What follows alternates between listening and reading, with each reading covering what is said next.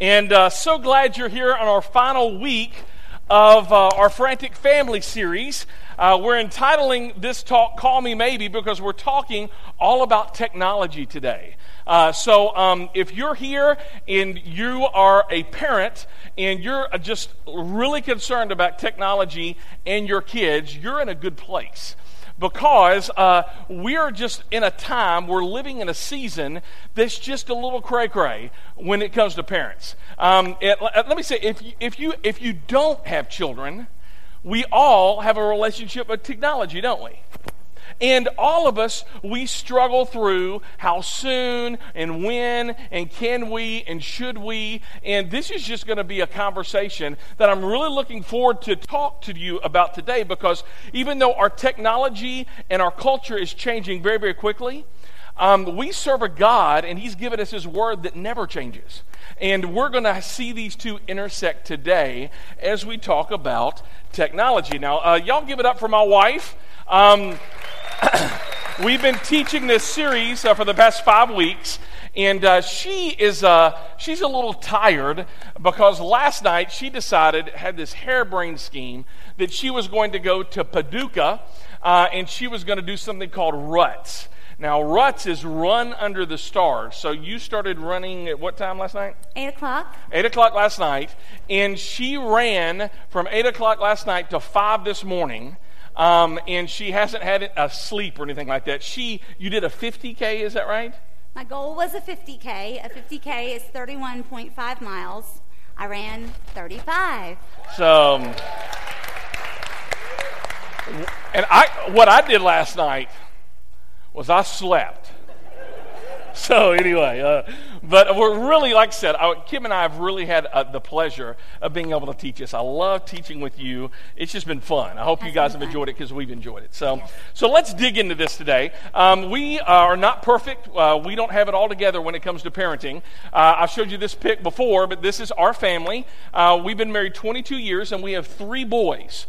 And we're still learning through this. We have our youngest. His name is Bingham, and he was born in 2007. He was born 2 weeks before we started One Church. Jed, he is 10 years old, and Jed, he was born in 2004. And then our oldest son, Walt, he's a handsome dude, isn't he? So he is 16 years old. He was born in 1998, and he's actually running all the slides for us today. So I want to tell you, when we started parenting with Walt back in 1998, back in the Stone Ages, it was a different time, wasn't it? In fact, I want to just kind of talk about that, because back in 98, if we wanted to rent a movie, you actually had to go to a place. Blockbuster. In fact, I still have my Blockbuster membership card, as well as I have a Blockbuster gift card that has money on it that will never, ever be redeemable. A little bitter about that, right? I remember if you just wanted to do some things back in 98, like rent a movie, you had to go to some place. Anybody remember this sound, right? When the 14.4 modems and that... Anybody remember dial-up? I mean, that sound still haunts me to this day. It just does.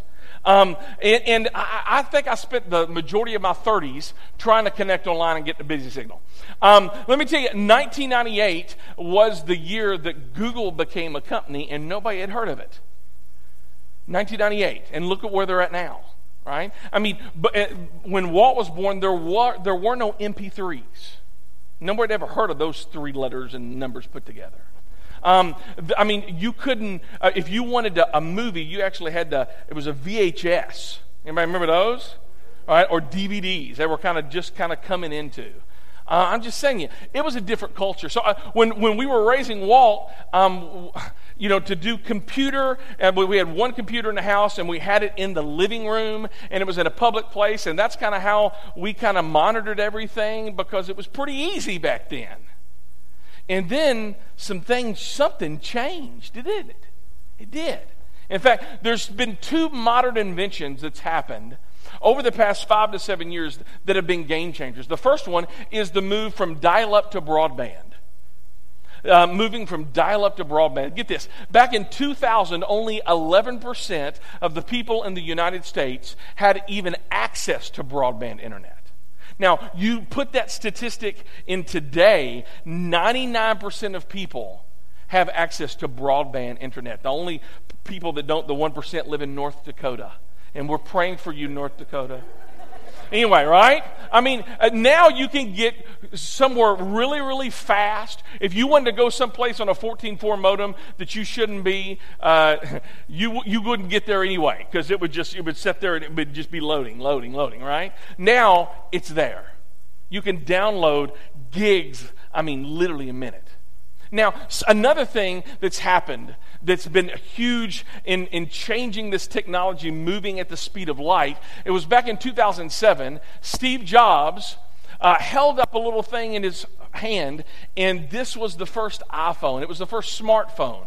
Before that, all of them were dumb phones. In fact, how many of y'all remember you owned a flip phone? Anyone? Let me see your hands. All right, very good. Thank you. How many of you would say today you own a smartphone? Let me see your hands. So the majority of us, exactly right. And see, now, our children, they have the ability not only to surf broadband mobile, but they hold the internet in their hands. And they download apps, and they watch movies, and they stream music. I remember, I still have a CD collection. Anybody remember those? Jewel cases and everything? I try to tell that to my children, and they're like, what are those? Is that like something you invest in? I don't know, right? I'm just saying, it's changed a lot. So for you as parents, it's got us worried, hasn't it? Let's just be honest, it does. Because when it comes to our children, so many times they're in front of screens, and we want to make sure that they go places that they shouldn't go, places that they just shouldn't. And we're trying to figure out how do we navigate that, and then what type of boundaries do we set up? And if you're in the 2 to 3 years old, you're worried, but you're still worried about diapers and formula and all that jazz. If they're in elementary school, you're starting to sweat a little bit. If they're in the tween years, 10 to 13, you're in the shallow end of the pool. And if you got teenagers, good luck. And really my answer to all of this is you should have had your children about 10 years ago, and things would have been a lot easier. But since you don't, and you didn't, let's dig into what God has to say about how parenting and technology and how they should intersect. Because at this point, our tendency is we want to control. We want to control. And let me tell you, you have more control now than you will ever have with your child. But let me tell you, as we get through this, your tendency is going to say, you know what, when my daughter reaches 13 years old, we're just going to become Amish.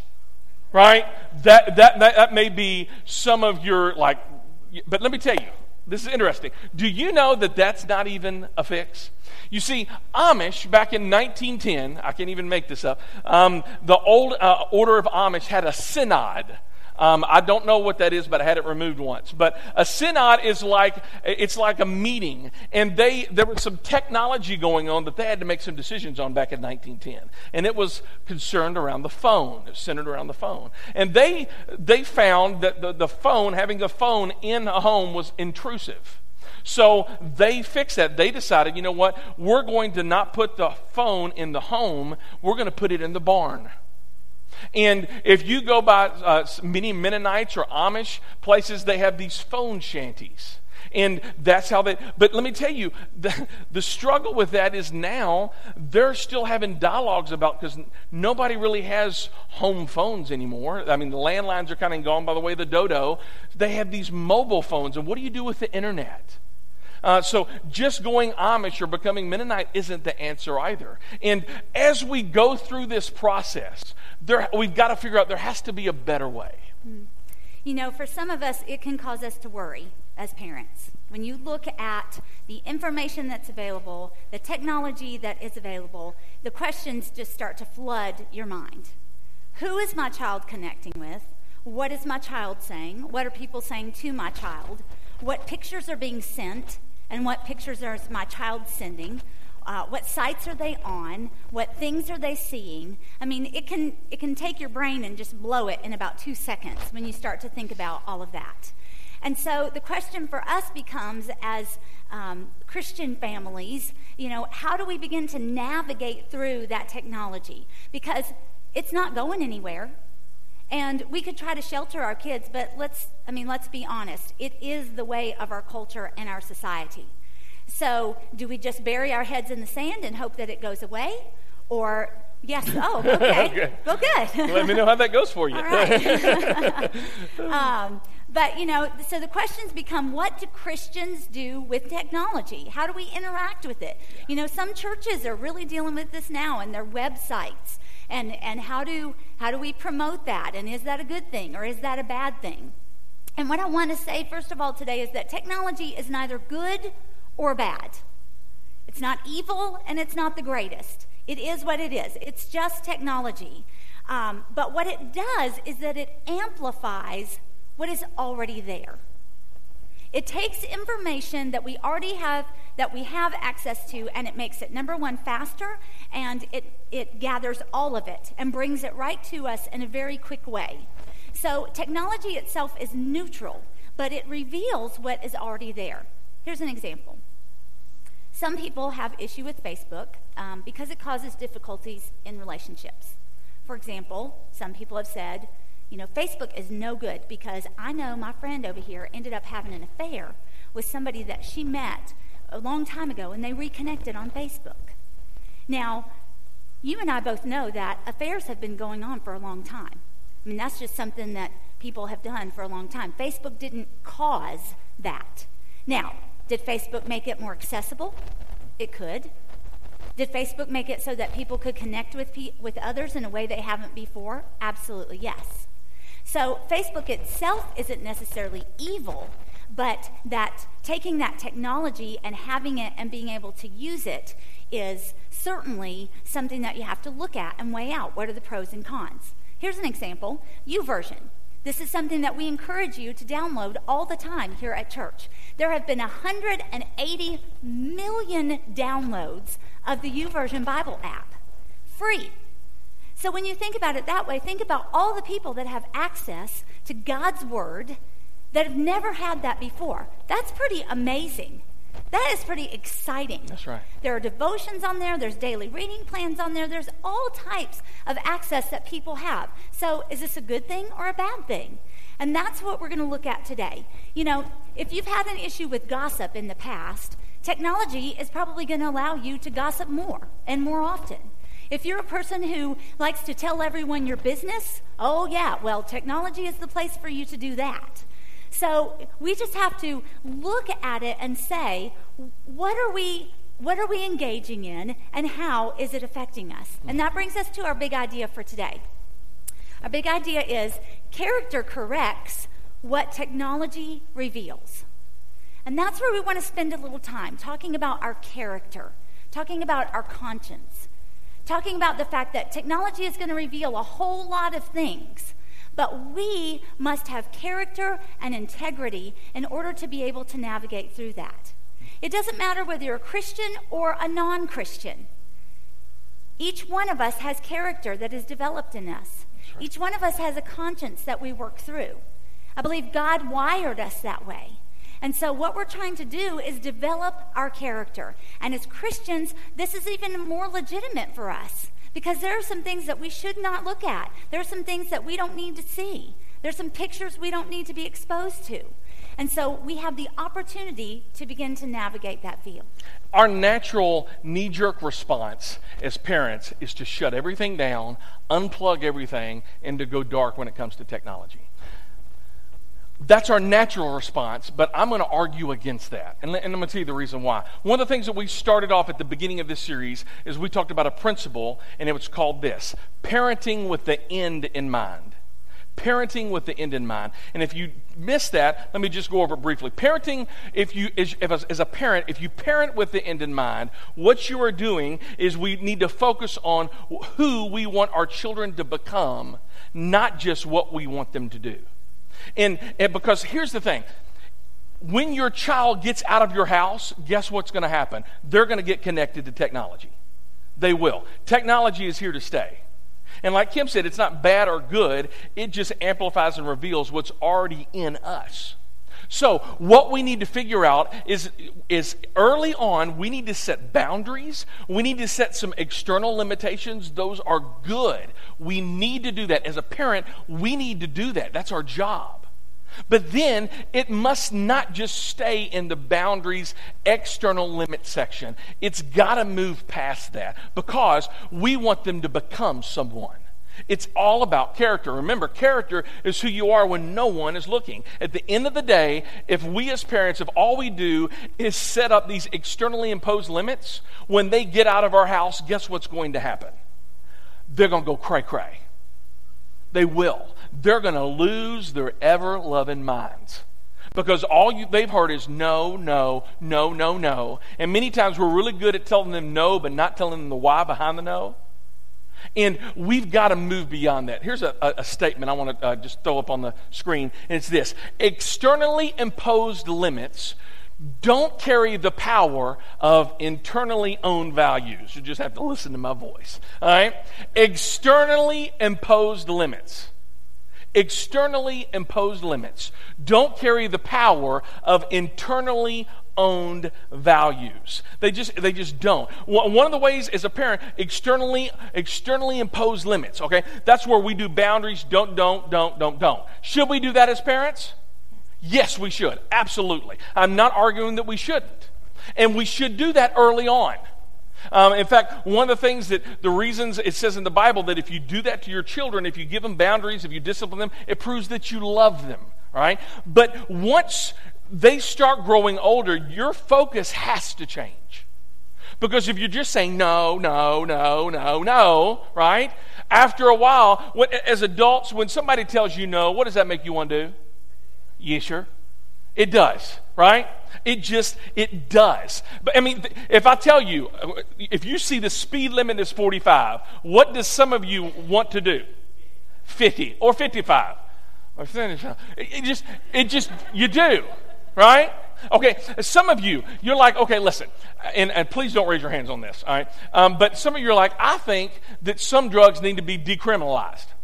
And we have a whole conversation that's happening in the United States, and especially in Washington State and Colorado, about, pot. I mean, should it be legal or illegal? And some of you would say, you know what, it needs to remain illegal. Others are going to say, no, it needs to be legal, right? And it's an externally imposed limitation. Right? Or this. Some of you would come into church and you're like, you mean to tell me that I can't have sex unless I'm married? That's so old-fashioned. I mean, whose idea was that, right? And you're like, that's just, and that kind of blows your mind. And because it's an externally owned value. It's an externally limitation that somebody's saying you shouldn't. And just like if you see a sign that says wet paint, what does that make you want to do? Touch it. You see, externally imposed values don't carry the same power as internally owned values. Now, let me tell you, let's go back to the driving. Some of you don't drive the speed limit, you drive under. Why? Because you have an internally owned value. You may have been in a wreck earlier, and it was horrific, and it changed. It was a pivot point in your life, and you're not going to drive over the speed limit. And it doesn't matter if the law's there or not. You're just not going to do it. Because there's something happened inside of you. It's an internally owned value. Otherwise, I mean, if they make pot legal in Tennessee, you're not going to smoke it. Because you have friends that you've seen his life has been changed drastically for the worse because of drug use. Or maybe you came from a home where a mom or a dad was affected horrifically by drug use. And you're going to say, no, I'm not going to do that, even if it's illegal.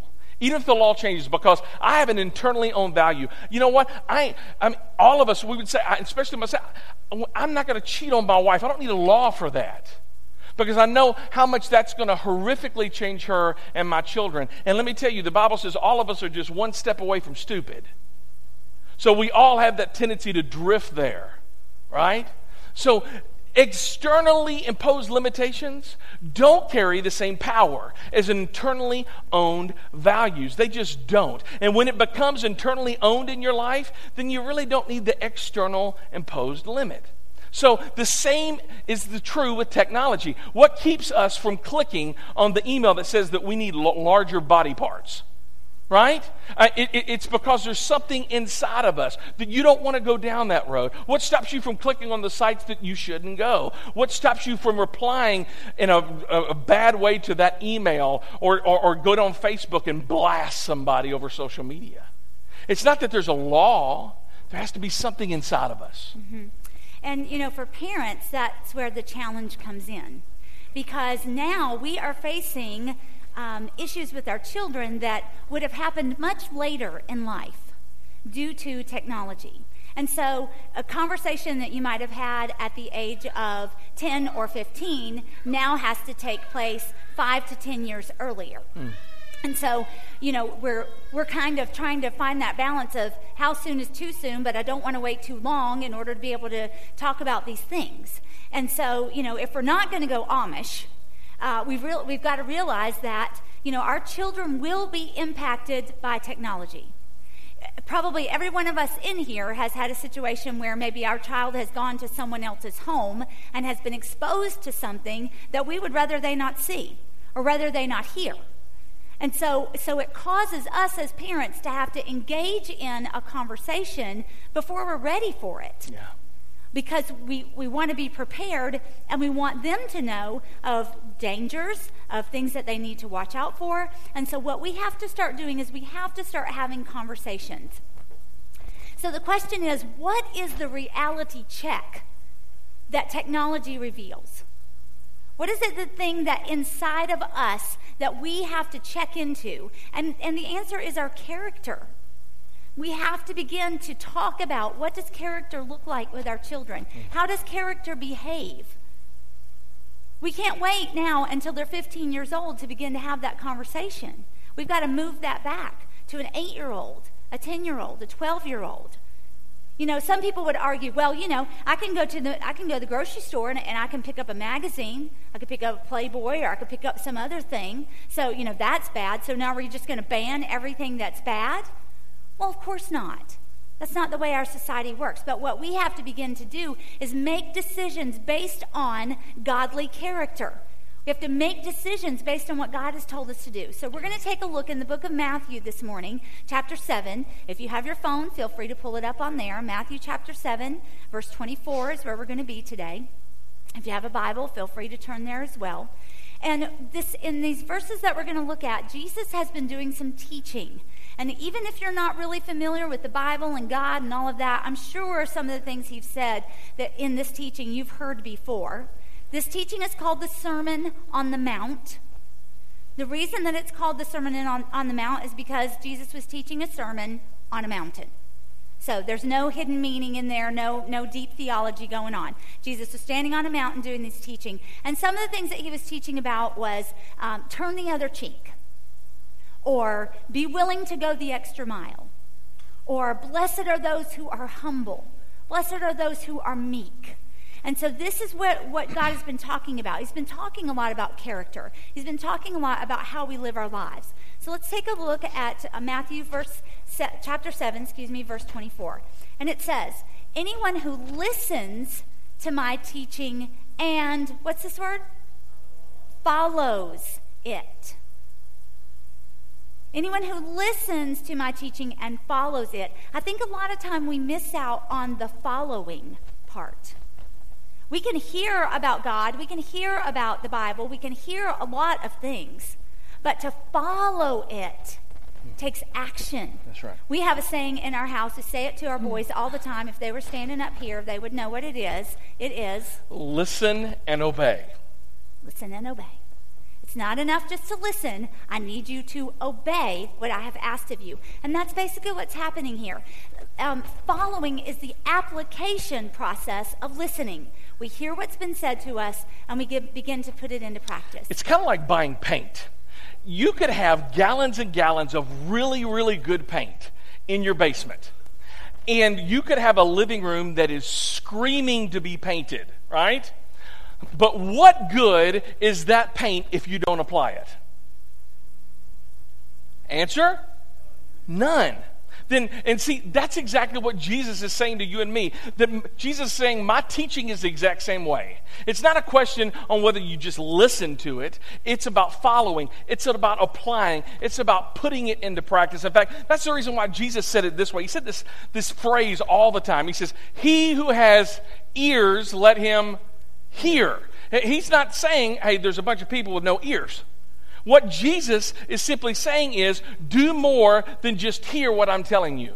Act it. Apply it to your life. Anyone who listens to my teaching and follows it is, this next word, is wise. Is wise. And it's not, you don't get wisdom just from listening.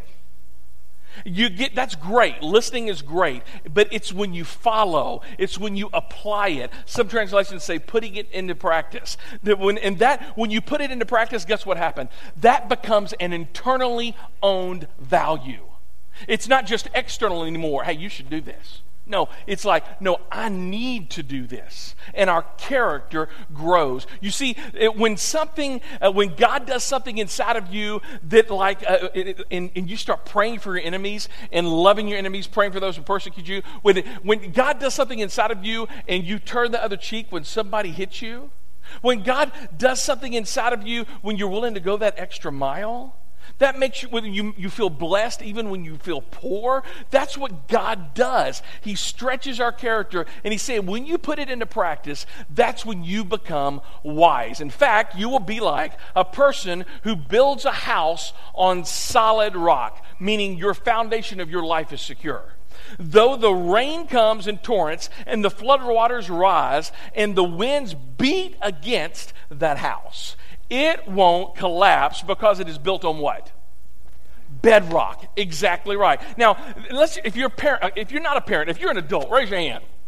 Some of you are like, am I? I don't know. Okay. See, here's the thing. What Jesus is saying to us today, this is applicable across the board, is don't just listen to God's word.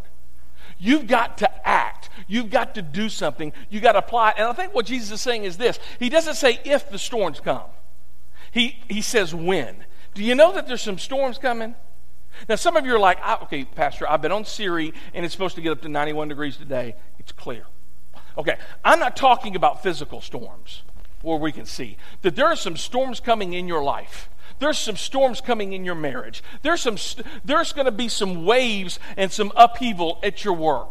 It's just bound to happen. Your children are going to go off the rails, and when that happens, when those storms come, guess what's going to happen? Your life, it may get battered, it may get beat up a little bit, but you will be able to stand because your life is on bedrock. And that's what we talked a little bit about last week. One of the definitions of integrity is being able to stand the storms of crisis and still stand after the fact. And let me tell you, that happens in you, and it can't just be external boundaries. That's great. We start with that as parents. But it needs to transition into our kids, not just listening, but doing, and that becomes internally owned values. It does. Crisis always reveals character. Do you know that? It does. If I had hot water and I put a tea bag in it, you wouldn't know what type of tea it is. But once I drop that tea bag in the hot water, you will find out what type of tea it is. Because crisis always reveals character. But anyone who hears my teaching, verse 26, and does not obey, doesn't put it into practice, is foolish, like a person who builds his house on the sand. When the rains and floods come and the wind beat against that house, it will do what? Collapse with a mighty crash. Now, it's not about whether they heard the teaching. It's about doing something with what you heard, applying it. And look what Jesus says. He's saying life, there's going to be some storms. It has to move from externally imposed limits to internally owned values, because your character will correct what technology reveals that's already in your heart. Always. Mm-hmm. Let's take a look at James chapter 1. We're going to jump over a little bit in the New Testament. James chapter 1, verse 2. And notice this first word, it says, consider.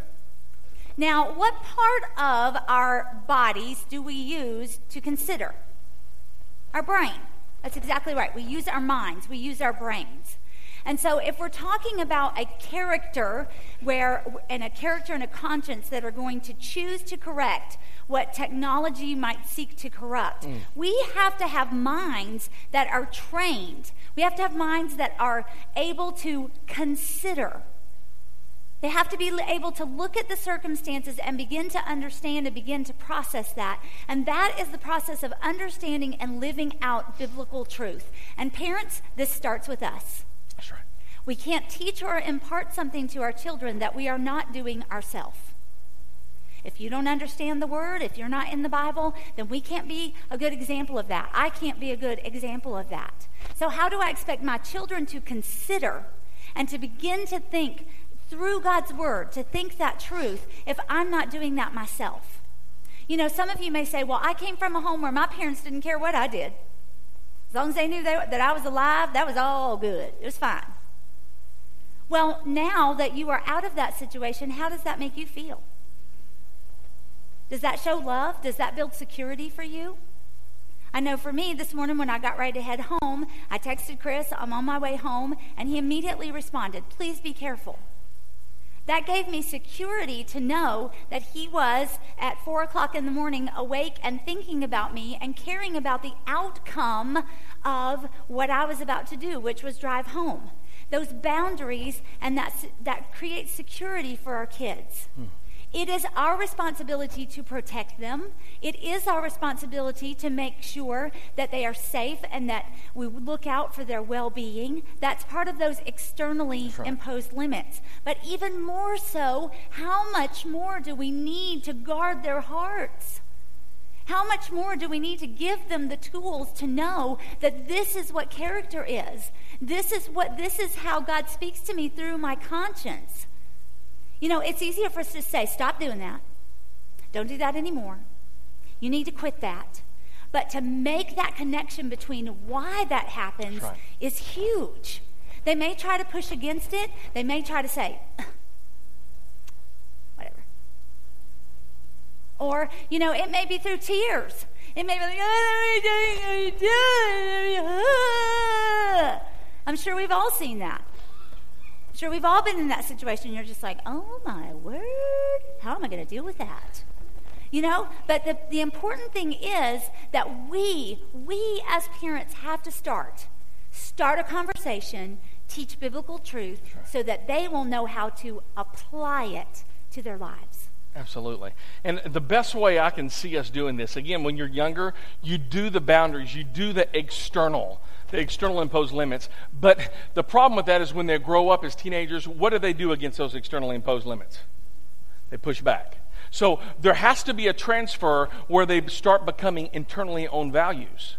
How does that happen? I mean, as a student pastor, I was a student pastor back in a while back.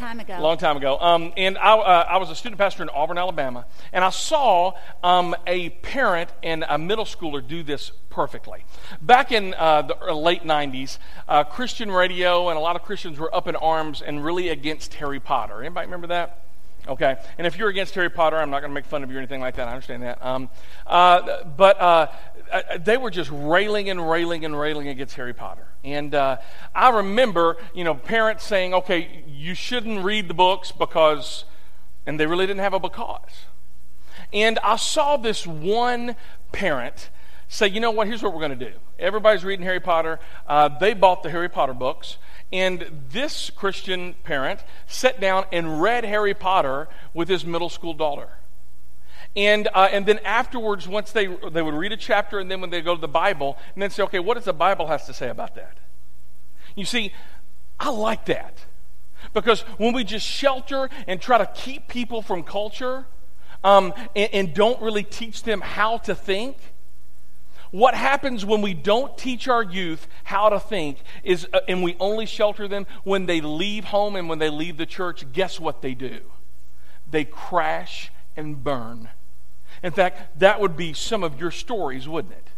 That you got out of, as soon as you got out of the house, you left Jesus' church, all of your values at the door, because they really weren't your values. They were externally imposed. So we've got to figure out, how do we make those values your own values? So it's not just your parents' God, but He's your God. And that happens through conversations like my friend, when I was a youth pastor, they just did, all right? It just happened. Let's keep on going. James 1:2 says, "Consider it pure joy, my brothers, whenever you face" what? Trials of many kinds. Why? Because crisis always reveals character. Because you what? Now, when you know something, what part of your body are you using? Brains again, right? You know something, that the testing of your faith develops perseverance. Now, test. Anybody remember tests in school? Did tests ever bring good feelings to anybody? Probably not, right? I'll see you, all right? But tests for 99% of the people did not bring good feelings, because it was a crisis, wasn't it? It was a crisis. But here, the reason why your teacher gave you a test is they wanted to see, did you really know it? And has that knowledge become part of who you are? Has it become part of your character? Let me tell you, testing always, it brings out your character. Crisis always brings out your character. It will show you who you are. It will show whether or not you're really applying it or not. Or are you just listening?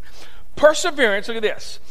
We know that the testing of your faith develops perseverance, and perseverance must finish its work so that you may be mature, complete, not lacking anything. Parents, isn't that what we want for our children? Don't we want them to become mature? Some of you wives, you're like, I'm just wanting that for my husband. Okay, I get it. All right. But mature, and we want our children to have character that's complete. Don't we want our children to not have any missing parts about their character? We want them not lacking anything about their character. I think that's major, because crisis always reveals who we are, our character, and your character is going to correct what technology reveals. Jesus said it this way, that there's going to be some crisis. There will be. Your kids are going to go through some storms. You're going to go through some storms. Your parents are going to go through some storms. Your teenagers, stormy weather. It will be. But when they hit that stormy weather, when they hit that crisis, it's going to reveal, have they listened, or have they listened and obeyed? Have they listened and applied it? And your character will always correct what technology reveals. So, as we close, we're going to answer this question. When should my child get Facebook? When should I allow my child to get Instagram? When should I allow my child to get a smartphone, and internet activity, internet connection, and email address, and all that? And here's the thing. I got some great news. I have found some very deep scriptures from the book of Second Hesitations that shows us the exact time when your child should. Now, here's the thing. In Second Hesitations, King David gave a smartphone to Solomon when he was 13 years old. Joseph and Mary, they chose to give it to Jesus when he was 11, because he actually was the Son of God, right? He's perfect. He was perfect.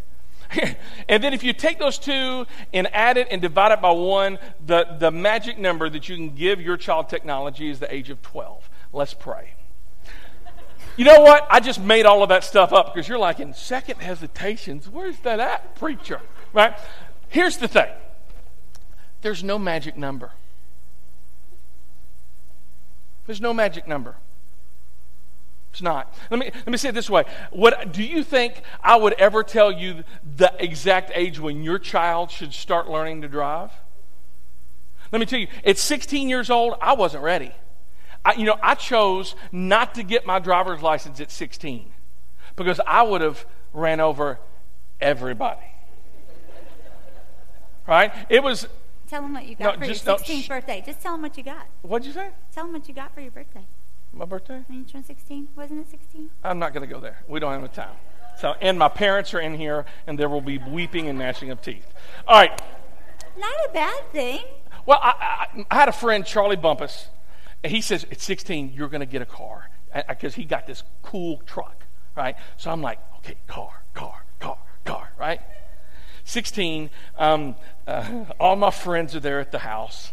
And they said, okay, close your eyes. As my parents said, close your eyes. I'm like, okay, hold out your hands. So I go, because I'm waiting for the keys, right? And I knew something went horrifically wrong when they took my hand and turned it over and placed it on the handlebar of a bicycle. right? And I was like, right? But here's something that they knew and I knew. I wasn't ready to drive. There are some, you probably have some 14-year-olds who are probably ready to drive, all right? Because they're mature. There's some of you that are 38 in here that your driver's license needs to be taken away, right? Because, what are you doing? I did nothing. Anyway, so what's the answer? What is if you have we have 3 boys. When one of our boys says, "Okay, I want a phone," or "I want a computer, I want internet activity," what's the answer to that? When you're ready. So what does that mean, when you're ready? Because if your kids are like my kids, that answer is going to be like, what are you talking about? When I'm ready. I'm ready now. Bring it on. Bring the technology.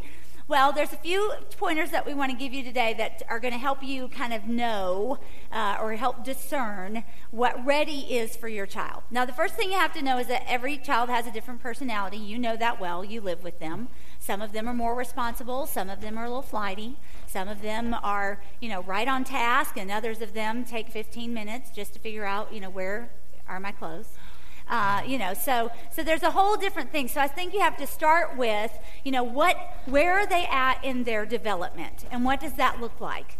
Take into account their personality, take into account their responsibility. So that's the first place to start. Secondly, begin the conversation. Create the conversation. So because when you say, when you're ready, your kid's going to be like, I don't know what that means. I'm ready, But it's like, what are you talking about, Mom? And so in the meantime, you get to start the conversation about what does character look like. That's right. You begin to have those conversations about character. So that is when it begins to move from the externally imposed rules, and that's when it moves into, well, let's talk about what it means to have this equipment. Let's talk about what that looks like. Because we know that by the time they get ready to go off to college, we're going to have some of those boundaries in place. So finally, the last step of when you're ready is it creates an incentive. So many times teenagers, it's that the phone becomes more than just entitlement. That I should have a phone because my friends have a phone. No, it's tied to something. It's tied to the child's progress and demonstration that they have enough self-discipline, that they have some character, that you've noticed some character, that they will realize, okay, no, I'm not going to click. No, I'm not going to go there. You see, we as parents, we have to connect the dots between the what and the why. Parents are infamous in telling our kids what to do. We are. But we need to become legendary by explaining why. Because your kids, they don't connect the dots between the what and the why. They don't understand why it's important to not click on that. They don't understand why it's important to say no to this or to say yes to this. And we have to connect those dots, because we can connect the dots because some of us, we've messed up ourselves, haven't we? And we can say, listen, what is seen can never be unseen. We've talked about that to our boys recently. I mean, we can connect those dots. We have to talk about the why. We can explain why pornography or why gossiping or why bullying is so damaging, or why self-control is such a valuable character trait. That it's going to push our kids light speed to where they need to be.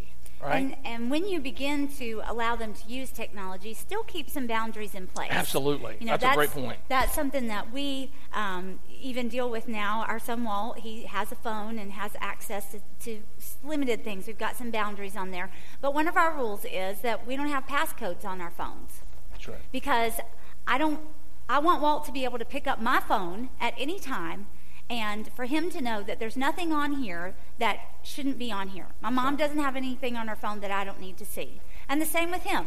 I want to be able to pick up his phone and look at a text or see what he's posted. So there again, we keep some boundaries in place for them to know, yes, you have the privilege to use this, but there are some boundaries. Another one for us is that his phone has to be downstairs in the kitchen plugged in by 9 o'clock at night.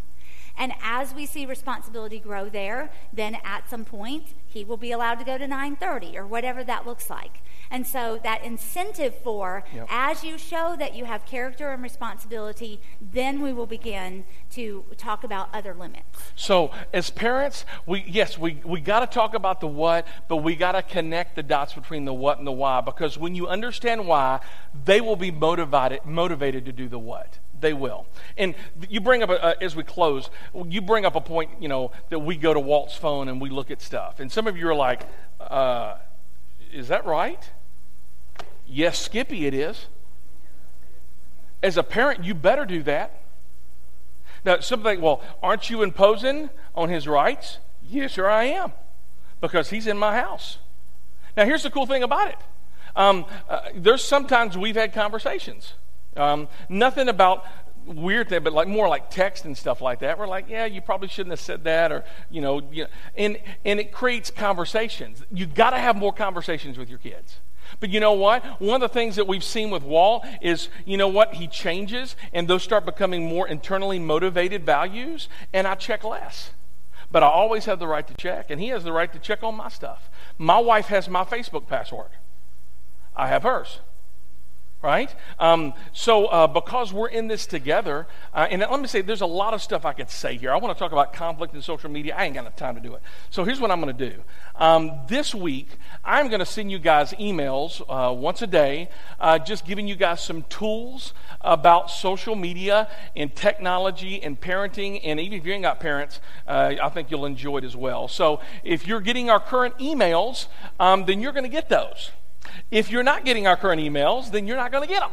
So as we leave, you can go by guest services and you can give us your email address so that we can do that. So here's what I'm going to do is I'm going to pray for us, because I think we need it. We're in deep waters, aren't we?